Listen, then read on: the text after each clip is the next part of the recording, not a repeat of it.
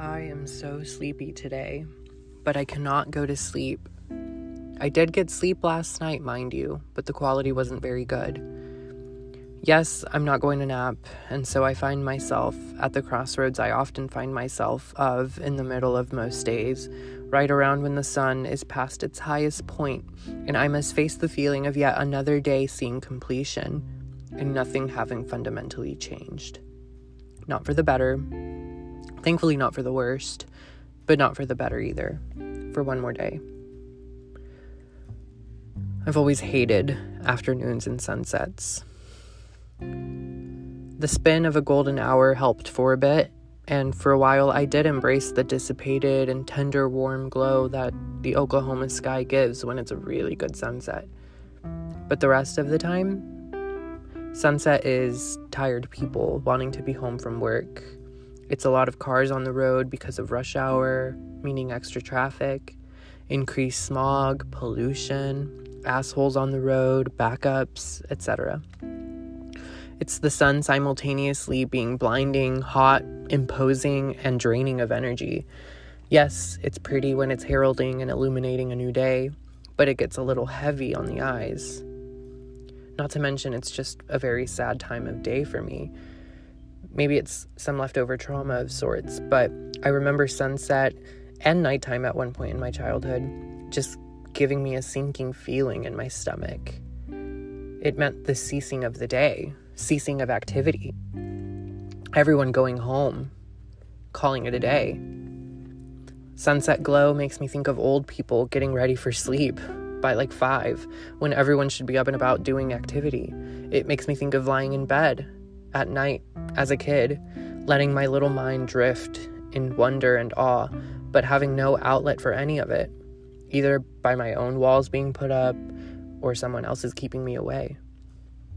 And by this, I mean specifically that my mom and siblings and I didn't really share feelings or emotions like that. My mom was my mom, and she took her role very seriously. But it felt like living with a monolith of maternal authority, limitation, duty, respect, protection, and objectivity, which is good to have, but I also would have liked the feeling of living with someone maternal who was also willing to get down to my level and open up to me and with me. Essentially, sunset meant the world got small, the size of my room small, and I'd have to wait a whole evening and sleep spell before I'd have the chance to see daylight again. And when I was younger, it sometimes did feel like a chance thing, whether I'd see the next day. Maybe it was living in that single-parent household, the preachings of duty, godliness, responsibility, death, and just overall feelings of being small and vulnerable in a big world, compounding me to give me this feeling of vulnerability, insecurity, emptiness, and fear of the closing of day, fear of the dark. I'd often lie there thinking that I could close my eyes to go to sleep, and there's nothing guaranteeing that I'd ever open them again. The oppressive darkness would maybe go on forever. I'd so often been preached to about the importance of being an upstanding person, and more importantly, Jehovah's Witness, because this system of things is temporary and sinful, and I should always be good, lest I risk eternal death.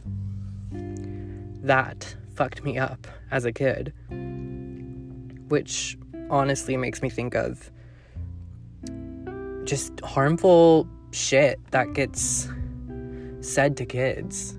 You know, I don't remember where it came from, but I did hear of a YouTube video about someone asking the most harmful things ever said to people. And that got me thinking, if you really ponder this, it can open up a well of information to you about your past and your subconscious.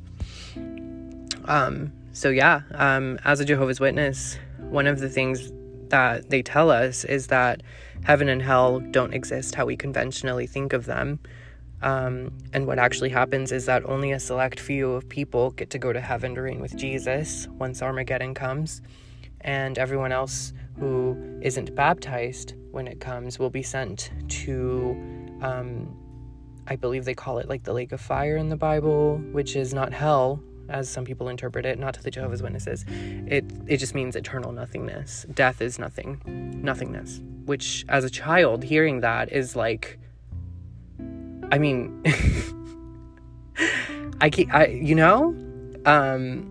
they also tell us about how anyone remaining after Armageddon will be subjected to 1,000 years of existence, community, global cleanup, global worship of, Jehovah and Jesus. And then once the 1,000 years are up, they'll re-release Satan and test everyone's faith. And then they'll cull humanity for a second time, and anyone left over has achieved eternal life. Like, I can't begin to explain the onion layers of fuckery that this gave me as a child. Not even going into the concept of eternal life being relayed to a child and how I would often follow that to its logical conclusion, which would be people just kind of wandering Earth for a long time, because Jehovah's Witnesses don't really look for that kind of scientific advancement that would they don't even consider life happening anywhere else but except for Earth, because that's what the Bible says, is it's on Earth, on the Garden of Eden is where life happened. But the eternal life thing fucking me up. But essentially, I was introduced to and I became aware of my own mortality at 6. The responsibility and accompanying paralyzing fear of being worthy of eternal life once the end came was airplane fed to us through literature and Bible study by the Jehovah's Witnesses. One night I was reading a book given to kids by them, filled with stories and lessons from the Bible. Of course, all of them having the underlying moral of making sure to mold yourself into the required witness, lest you get sent to nothingness. And that made me wonder, is my mom going to be sent to the lake of fire, to the nothingness? Is my mom going to be one of the saved ones? Am I? Will I take this path that has been laid out for me by the witnesses, or will I fail it and die? That insidious little fear took residence in my mind, and it would pop up at times. Does that coming thunderstorm mean Armageddon is here? Have I run out of time? Fuck, am I unworthy? Does that especially red sky mean that the end has come? These are real fears that I had as a child, and the daytime was a refuge from them, a distraction. Both from the fears and from my home life and church life. Daytime meant that I was at school, getting to know a bunch of different kids, learning new things, new places, trying new things. Nighttime meant that I'd be home, and the dynamic of my day would change. Sunset was the beginning of the end for me every single day.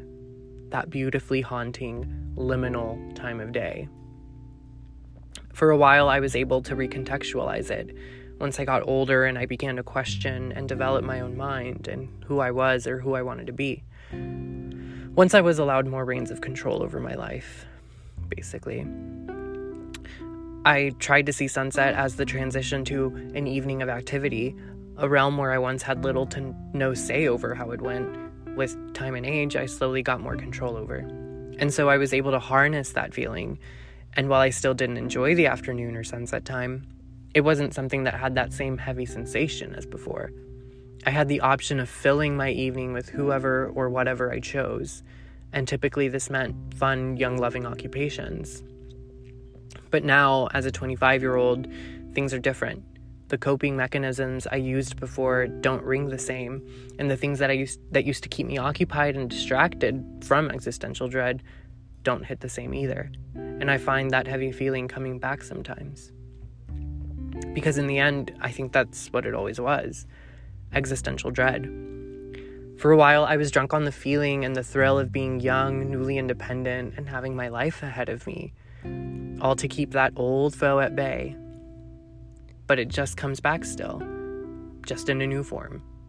Where I used to fear eternal nothingness at the hands of a celestial war, I now fear a life of unmet potential, wasted time, and regret.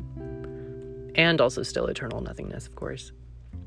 Now, that same boogeyman, that existential dread, is a monster hungry for purpose, fulfillment, connection, enlightenment, kindness, and all the other good stuff.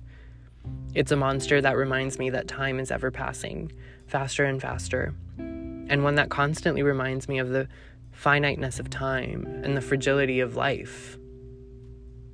Nowadays, that's what keeps me up at night when I can't sleep. And no, having a head start on that dread did not do any more to help me overcome it than you would think. So yeah, your boogeyman may not be triggered or bothered by sunset or the afternoon glow of day, but I encourage you to face it head on when it does rear its head. And it will rear its head. But going back to the topic of most hurtful shit said to you in life, what else comes to mind for y'all? Another one for me was when I was at a friend's place where I often spent a lot of time while my mom was at work over the summers.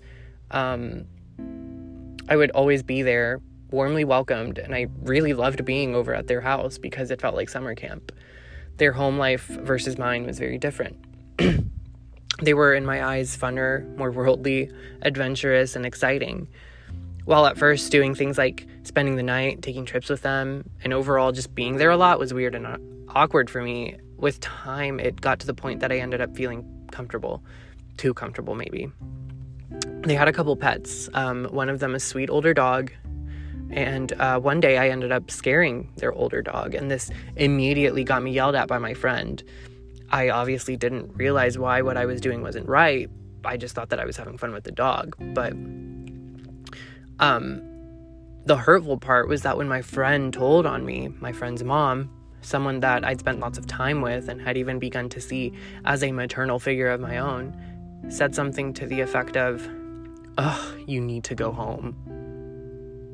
Or no, it was more like, "Ugh, you need to go home." Like, bewildered. Exhausted. Fucking ready to let go of. Like, I remember a sensation of feeling like I was hit with a brick straight in the heart. And I'm pretty sure that my response involved me shutting down and just kind of reclusing myself from them for the rest of the day. Eventually, it blew over, of course, like most things do. And I'm pretty sure a conversation was had about what happened, and I was eventually forgiven, I'm pretty sure. But those words stuck with me. My mom had always raised me to keep a distance from the world, which was of Satan, and not Jehovah. She taught me to be polite and respectful of those not part of our church, but to never really entrust them completely, never with personal info, or just period, because we don't know the quality of people they could be. I, first of all, internalized that to the point where I just have trouble opening up and trusting people, period. But this specifically, I can't imagine did anything to help my trust of people and my trust of letting my guard down and, getting comfortable, letting loose around others.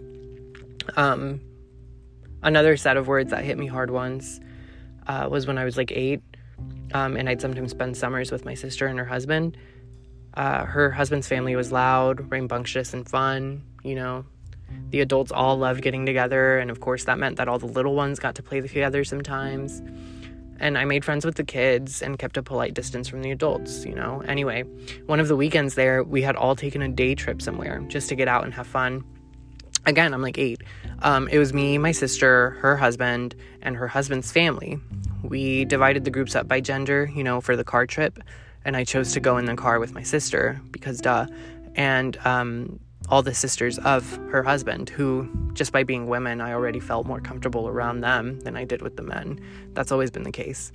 So I was in the car with my sister driving, and her sisters-in-law there, 3 of them, all in the car with me. And we eventually stopped at a gas station. And my sister went inside to pay, leaving me in the car with them. Since I was a kid, they were used to me being around and quiet, while the adults all talked. Well, they got to talking in the car about maybe wanting to stop by the mall on the way back home. And I remember there in the back seat, I remember thinking I want to pipe up and join the conversation, So I did. I didn't want to be weird. And I was like, I want to pipe up. So I did. And I don't remember if I spoke up in support of going or not going. But anyway, the sister in the passenger seat, when she heard my take, whipped around to look at me and asked, "And who asked you?" with a really bothered tone. And again, that heavy brick feeling hit me. And I did what I tend to do, which was shut down. My shutting down is a defense mechanism to keep the peace and not add tension to any situation. I also try to think of it as like a tactic, I picked it up somewhere along the way, and to this day, I do still struggle sometimes feeling comfortable speaking up for fear of backlash, no matter the context. So, I guess my point with all of this is to say that there is a power to words. I want to shine a light on the power of words. We don't know when what we'll say will hurt someone else, or how they'll receive or internalize those words, They do have an effect. And it's important to examine yourself and know what the bugs in your system are in order to overcome them, in order to look at yourself and forgive yourself and others for what they have done and said. We all have an inner child, and it can be wounded or traumatized in many ways. It doesn't matter what your background, your race, religion, or anything else is. We all have an inner child who is sometimes in need of consoling, acknowledgement, and attention. Hurt inner children lead to hurt adults, who will in turn hurt others. And yeah, it's impossible to not hurt anyone in this life or to never get hurt, but raising awareness about it is essential to breaking that cycle. You got to take the time to examine yourself, your flaws, your traumas, and you grant yourself grace and reassurance over those things. And the key is to grant others the same. You give them the honor of seeing them, capital S, comprehensively. To see means to listen, to empathize, to respect. This means kids and adults. We are not as separate from each other as we'd all like to think. And raising consciousness over the way we affect those around us can lead to better and more conversations about how to be better around each other and to each other, no matter who you are or what differences you may have. But the tricky thing about seeing and being seen is that it takes everyone on board to make the car go vroom. Every person counts.